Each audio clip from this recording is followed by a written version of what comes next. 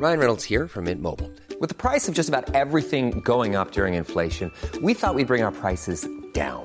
So to help us, we brought in a reverse auctioneer, which is apparently a thing. Mint Mobile Unlimited Premium Wireless. How to get 30, 30, bit to get 30, bit to get 20, 20, 20, bit to get 20, 20, bit to get 15, 15, 15, 15, just $15 a month? Sold! Give it a try at mintmobile.com/switch. $45 up front for 3 months plus taxes and fees. Promo rate for new customers for limited time. Unlimited more than 40 gigabytes per month. Slows full terms at mintmobile.com. A lot can happen in 3 years, like a chatbot may be your new best friend. But what won't change? Needing health insurance. United Healthcare Tri-Term Medical Plans, underwritten by Golden Rule Insurance Company, offer flexible, budget-friendly coverage that lasts nearly 3 years in some states. Learn more at uh1.com.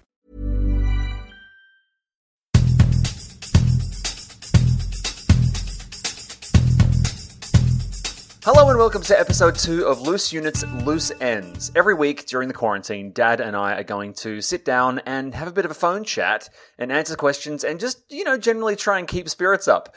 Dad, last week you told, one of my favourite stories. It was of you doing basically a citizen's arrest in your red underpants, and then you called half an hour later, frantic because Mum had reminded you of the end of the story, which you left out. That's right. So I listened back to it and I listened back to it. Is that how it goes? It's good stuff.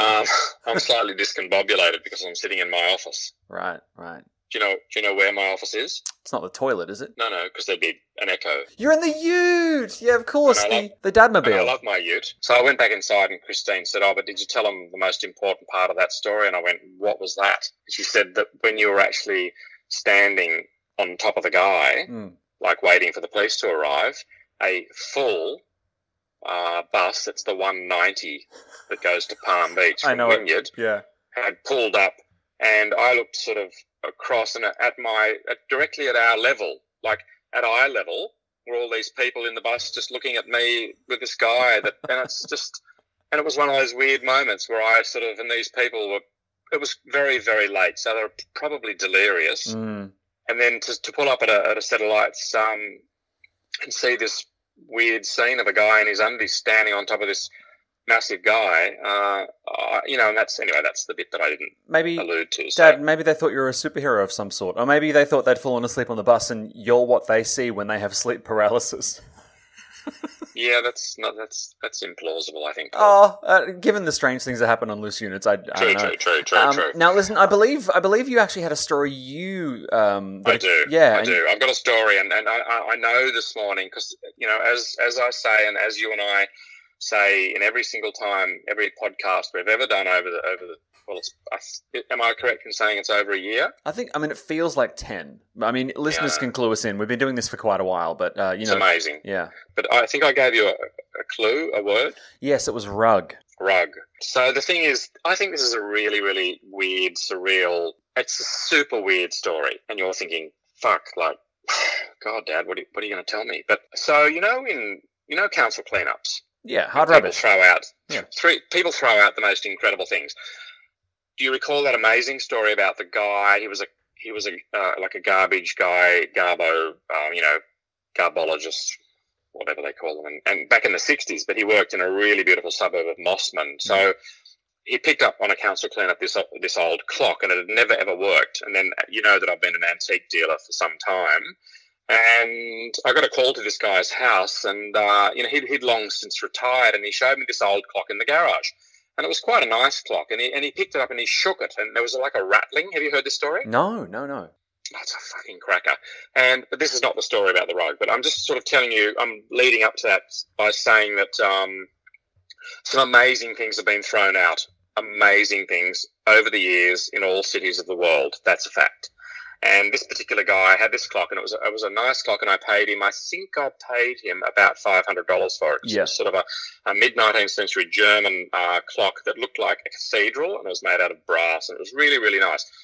And he sort of kept shaking it, saying, "Look, I don't know what's wrong with it." And so I bought it, sort of knowing that I'd have to get it repaired. I brought the clock home.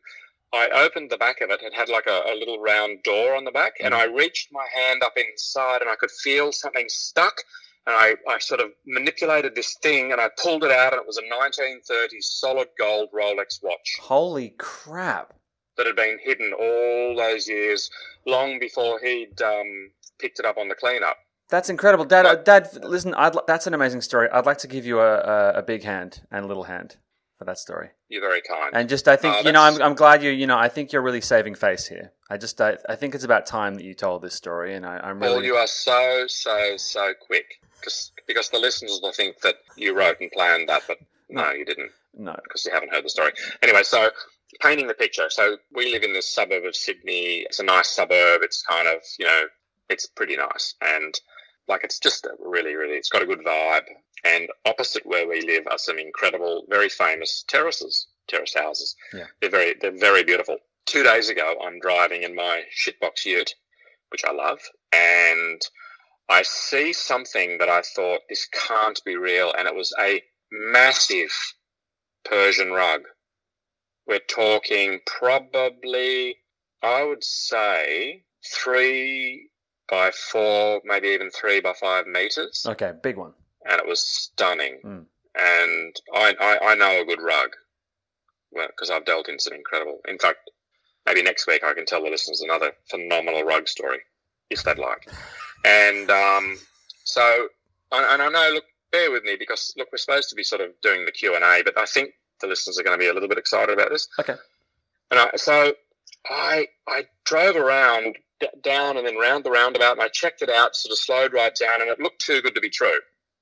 And then I went home, and then I walked back to the rug, because there's always this bit of a weird feeling about, you don't want to be scrounging, or people like in the community see me and they go, oh God, like, what's he doing? And so I was and it was daytime. It's only 2 days ago. And I went back and I checked the rug out, and there was a label on the rug, at the back of the rug, and it was a genuine Persian rug. It had been purchased from a well-known place, in Chatswood, probably 20 years ago, and I know or I recall of that particular rug dealer. And they dealt in really, really high-end. So my gut feeling, and remember, and the listeners need to know that I hadn't sort of unraveled it because it was so big, and they'd actually folded it in some really weird way using sort of huge guys to sort of lean on it, and they'd tied this massive strap around it to bind it shut.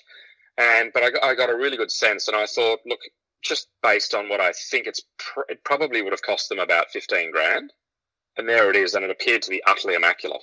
So I sprinted back, and my heart, the adrenaline's pumping, because I'm thinking, am I the only person that's seen this amazing thing? It's obviously just been put out, because there's no way this thing would last. So I run back home, I hop in my ute, the adrenaline's pumping.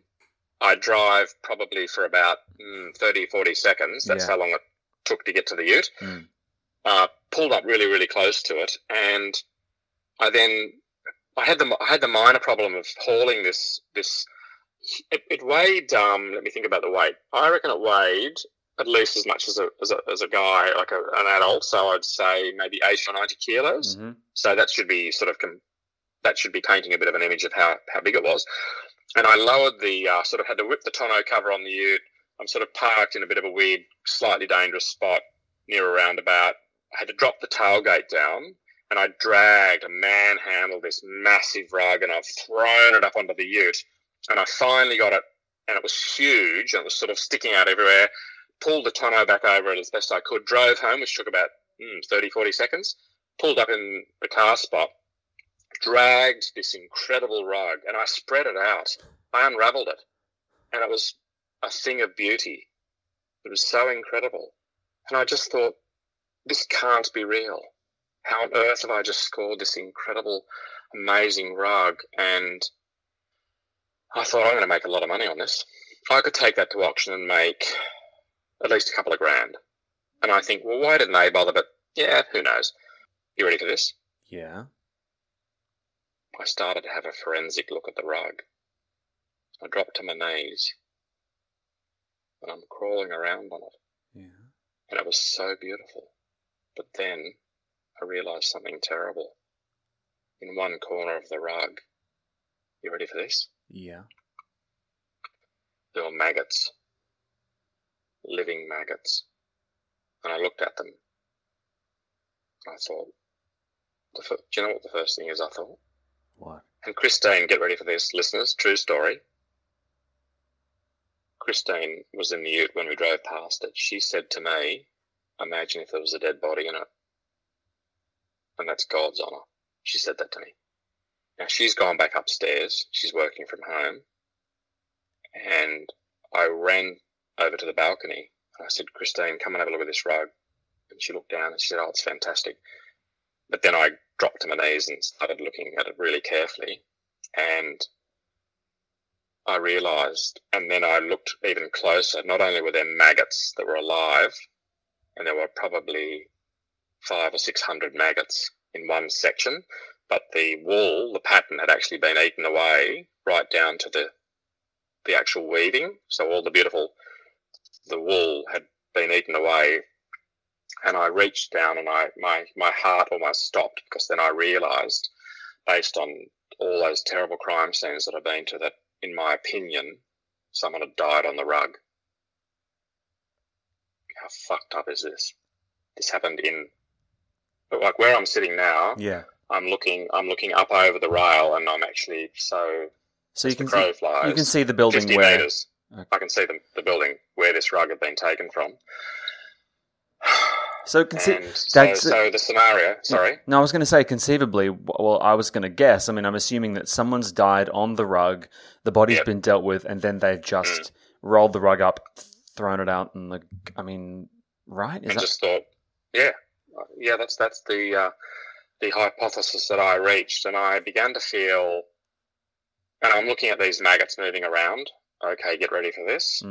I then thought, oh shit, and I then went over to my ute and I looked in the back of the ute. There were fucking maggots everywhere. Oh God! I dropped out of the bloody rug, and then I'm thinking, I've got all this stuff in the back. I've got my fishing gear. I've got all my tools. I've got maggots crawling around from asshole to breakfast, and they're really, really small maggots. And now I've seen lots of maggots. Like, remember the story about the prostitute who was murdered, and they were all crawling out of a womb? Remember that one? And dropping out, and we were treading on them, and they were cracking under our feet. Well, these were really, really tiny maggots, and they were like kind of little white or yellowy sort of tiny little bananas, but they were all wriggling around. And the imagery in my mind of this, and so what's happened is that someone's passed away. This is my opinion, and I would say on the balance of probabilities, I'm more than 95% right, because something rotten has to have happened. But not only, the thing is that the maggots have actually eaten away all this patterning and this wool, because the wool would have contained all the body juices from the rotting cadaver. And my opinion is that this person that had passed away would not have been discovered for some time, so they would have gone into necrosis, decomposition. And because it's been really, really warm in Sydney of late, that accelerates the process of decontamination. So you get flies that come onto the body. They fly, the body becomes fly blown is the term, and then they lay eggs in the skin, and then the eggs turn into maggots, and then the maggots turn into flies. But the maggots are sort of, in the initial phase, they're living off the rotting flesh, and all the fluids were dripping down onto the rug, and then the maggots have sort of come down into this sort of bodily fluid soaked fibre, and they're kind of feeding off that. But while they're engorging themselves on bodily fluids, they're also by default eating wool, which is good for them because it'll give them some fibre, I imagine. Dad, if you ever wanted to give someone who is having trouble with their diet, like they're eating too much and they can't stop eating, if you ever wanted to give someone a fucking auditory appetite suppressant, this episode is it. It's great. Oh, well, we had this. Look, seriously, no, the story's not finished. Oh, shit. Because what I then did, I thought, oh, fuck. I've dragged this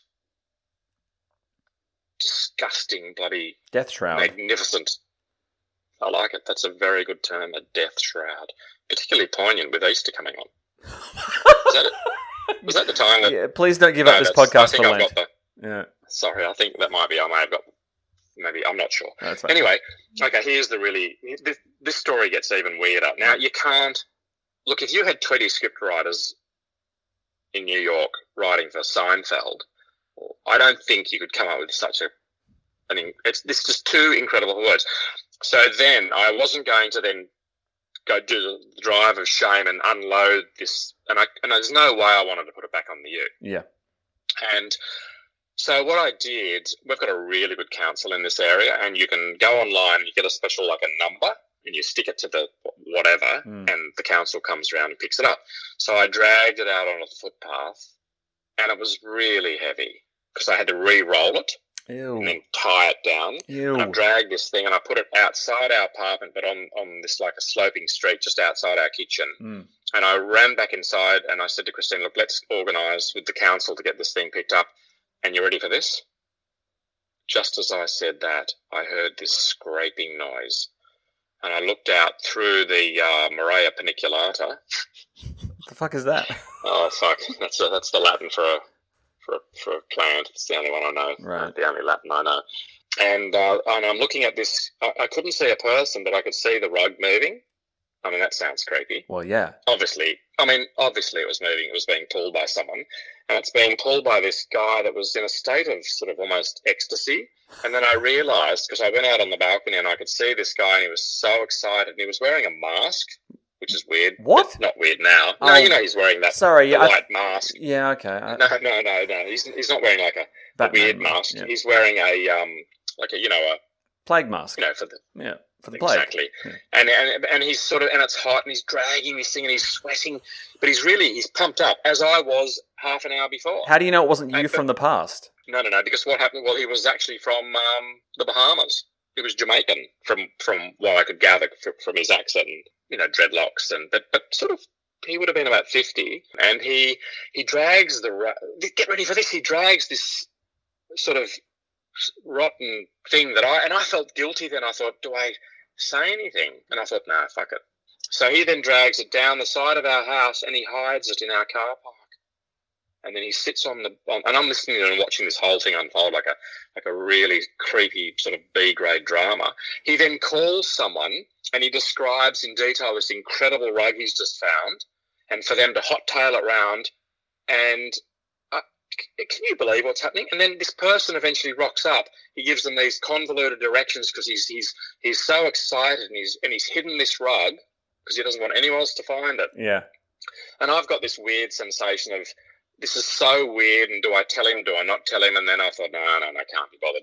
And then someone rocks up and they get it into the back of the vehicle and off they go. Is that an amazing story? It's bananas. Can I ask what I think listeners might be wondering right now? What if that was evidence in a murder? Well, that's a very, very plausible and valid point. Yeah. By that rationale, shouldn't the ex-cop have gone, shit, if someone died on this, I should probably report this? Fuck. Paul, that never crossed my mind. It's because you've been an antique dealer too long. You just saw dollar signs appear in your eyes. I did see dollar signs, but I also then suffered the anguish and the trauma of... cooties. Icky. Ew. Well, no, just thinking that there's still maggots breeding in the back of my ute. Have you checked your ute? Have you given it a swab? Yeah, I've checked it. And I was shaking my towels and little maggots were flying everywhere. But I thought, should I then incubate them and then perhaps use them down the track for fishing? Oh, well, right. Well, they were there with you. You had the fishing gear in the back. Technically, it's all it's bait, really. You've absolutely ruined breakfast. You put me off my knitting. I feel physically ill. And at this point now, we're sitting on, we've been talking for over 20 minutes about maggots and a potential piece of... I mean, let's say someone got killed and that rug was they had to get rid of the rug, so it's hard rubbish. You roll it up, you put it on the curbside, and then an ex-cop grabs the evidence, and rather than submitting it to the police with his, as you've evidenced, like clear deductive skills, you leave it for some guy to haul away, and then you tell your son a disturbing anecdote. Like... Did you feel like you dropped the ball? Because there's a question here from Taylor. No. Taylor wanted to know if there was a time where you found it really difficult to contain your inner cop whilst on a job with the fire brigade. And I know this wasn't the fire brigade, but you're not a cop anymore. I think Taylor's question is interesting here. Do you not sometimes find it difficult to contain your inner cop when you're, post-police? Many of us have those stubborn pounds that seem impossible to lose, no matter how good we eat or how hard we work out. My solution is PlushCare. PlushCare is a leading telehealth provider with doctors who are there for you day and night to partner with you in your weight loss journey. They can prescribe FDA-approved weight loss medications like Wegovy and Zepbound for those who qualify. Plus, they accept most insurance plans. To get started, visit plushcare.com/weightloss. That's plushcare.com/weightloss. A lot can happen in 3 years, like a chatbot may be your new best friend. But what won't change? Needing health insurance. United Healthcare Tri-Term Medical Plans, underwritten by Golden Rule Insurance Company, offer flexible, budget-friendly coverage that lasts nearly 3 years in some states. Learn more at uh1.com. Wow. Nice. Yeah. What you're hearing are the sounds of people everywhere putting on Bombas socks, underwear, and T-shirts made from absurdly soft materials that feel like plush clouds. Yeah, that plush. And the best part? For every item you purchase, Bombas donates another to someone facing homelessness. Bombas. Big comfort for everyone. Go to bombas.com/ACAST and use code ACAST for 20% off your first purchase. That's bombas.com/ACAST. Code ACAST. Oh, definitely. Without a doubt. Not with the rug, though. Obviously, they just dropped the ball there. No. But, I think I told the listeners, I've got so many stories in my brain, but there was a really heavy scene that happened while we were having lunch up at King's Cross a few months ago. You've told that story. And, it was just sort of, no one else was doing anything. And I just kind of, there's this switch. And when it's activated, you go into this mode of you just react in a certain way. What about what about the fire brigade? Did you ever have trouble suppressing your investigatory tendencies during the fire brigade years? Oh, definitely at fires. But that was a bit of a weird, like a tall poppy syndrome thing where, you just didn't. It was too much. You'd get into a lot of trouble. It wasn't worth the even though you had an opinion, or you could see blatant things being destroyed, like, a crime scene, or, because let's face it, a lot of fires, or not a lot, but there are fires that are actually murders, and I guess the fires do have to go in and do what they've got to do. It's the foremost thing in their mind. Yeah.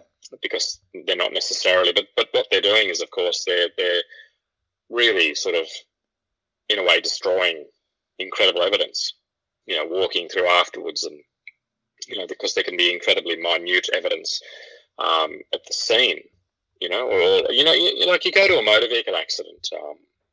Did I ever tell you that amazing story about the fatality where the defence was that their lights had been off or they'd been faulty? No. And when they hit the person at the scene, this is an incredible story about micro evidence that can be destroyed so easily by other emergency services, like the fireys come along and they sort of put out the fire.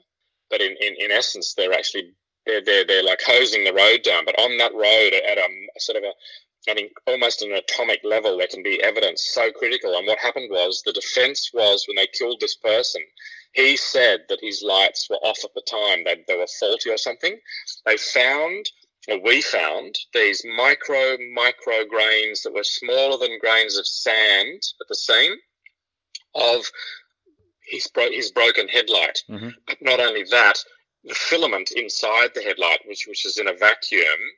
What happened was, when the car hit the person, and the light sort of covering, which was glass covering the light, when it impacted with the human body. Mm-hmm. In the process of killing this particular woman, what happened was almost microscopic particles of broken glass flew back through the air in a vapor and attached themselves to the filament inside the light. And then we found tiny, tiny bits of filament at the scene. This is at night time, might I add.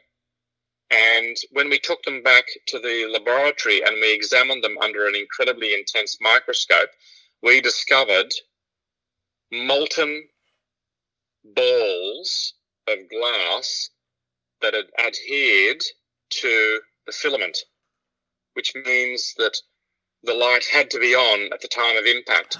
And when those microscopic glass particles flew back towards the filament, there was such heat on the filament that it fused the microparticles and literally melted this glass. And that proved in court that the light was on. How fucking brilliant's that? Holy shit.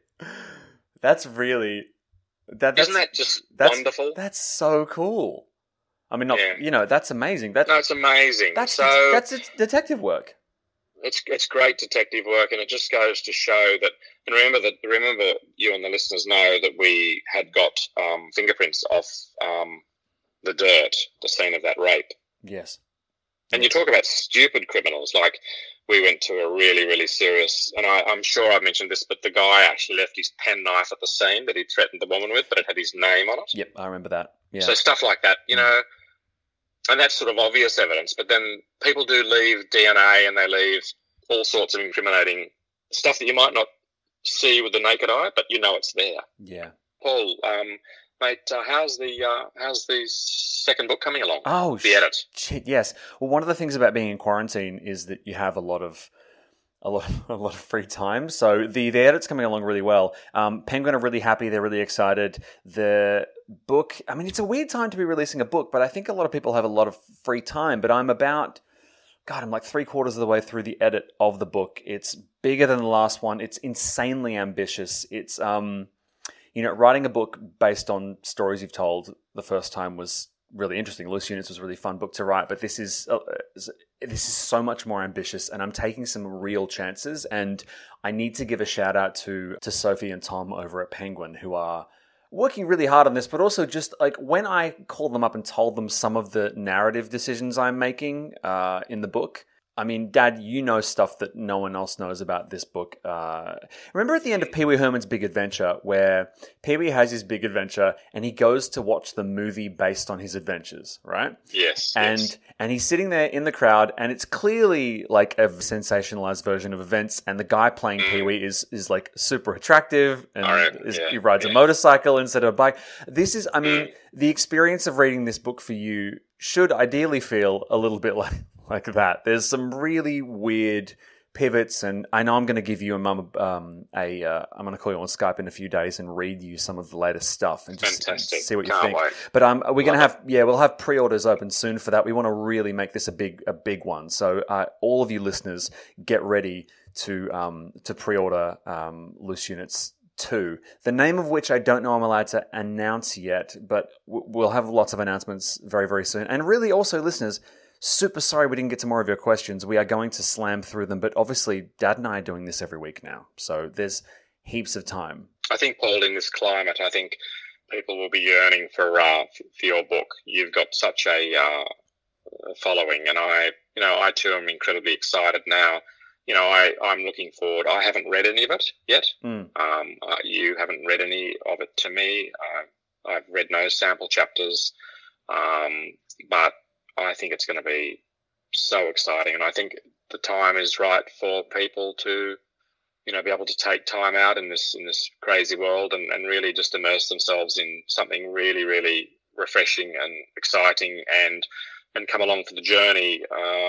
And it's going to be awesome. I can't wait. What's it like for you, I guess, reading the book version of you? Like, what is it like? Well, I actually find your writing style riveting, and it flows really nicely, and I feel very comfortable with your prose. And it's I think you've done me a great service by the way it's sympathetic, and it's exciting. It makes me feel it's wonderful. It's kind of taken out all the seeming, all that sort of the mundane stuff. No matter what you write about or how you write, you always manage to make things sound, exciting. And let's face it, I mean, a lot of my career and my life has been exciting, but I think you're the only person that is actually, I'm slightly loath to use the word capable, but you've got a great empathy, and we know each other really, really well. And I think that, we've sort of been working, it was your idea, which was amazing. And I had no idea that it would sort of flower into the first and the second and the podcast. So, and I hope it sort of keeps going. And yeah, I think all the listeners are in for a real treat. I hope everyone likes it, and I hope you like it. And I know it's like I know it must be weird seeing the kind of like Hollywoodified version of your adventures, but I think this second book's. I'm really excited about it. I'm super excited. Oh God, I'm so excited, and wouldn't it be great to create sort of a kind of a character? Like one of my favourite characters in fiction is Clive Cussler. The author, Major Dirk Pitt. Dirk Pitt. You know, I just, and the thing about the great thing about books is that you read the book, and this is obviously very, well known. I'm not sort of breaking ground here, but the fact of the matter is that if you give one book to 100 people, those 100 people create in their minds their own kind of they create this, they feel they know the character, they imagine him or her to be a certain, and that's why when people go to the movies, sometimes they go, you know what, I think the book was better in that. They do. No, I agree. I mean, it's very difficult for an author to do to have an avid sort of base of fans that are devotees that buy the book as soon as it comes out. I know I used to be like that with Clive Cussler. I just couldn't wait to go, and then all of a sudden they came out with the movie, and it was called Sahara, and it was okay, but I didn't feel that the lead guy was didn't have that machismo that I felt that he deserved, because I guess books can be a lot more, specific and detailed, and that's great. But so I kind of think that it's wonderful, and there's nothing quite like the book.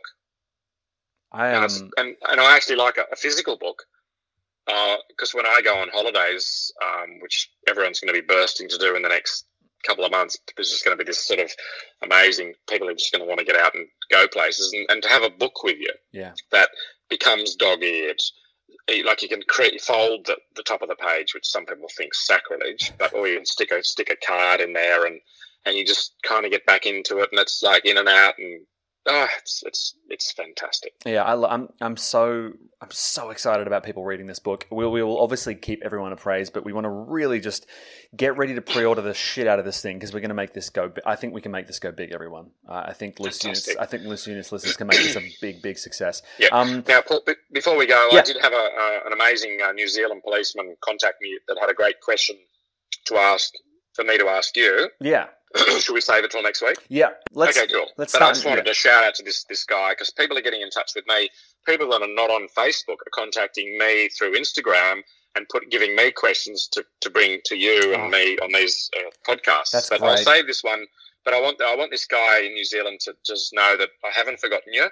And we'll get into that question next week. Okay, next week's going to be an absolute bumper episode. And if you haven't already heard, this week's regular episode of Loose Units is also a really good one. Dad talks all about being a ladder driver. I really enjoyed the episode, and we hope you enjoy it too. Don't forget to head across to our Facebook page at facebook.com/Loose Units. Don't forget to rate and subscribe and review the show on iTunes if you can.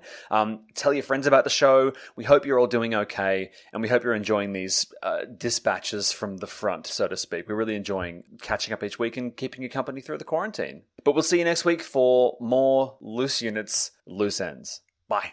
Cheerio. Bye.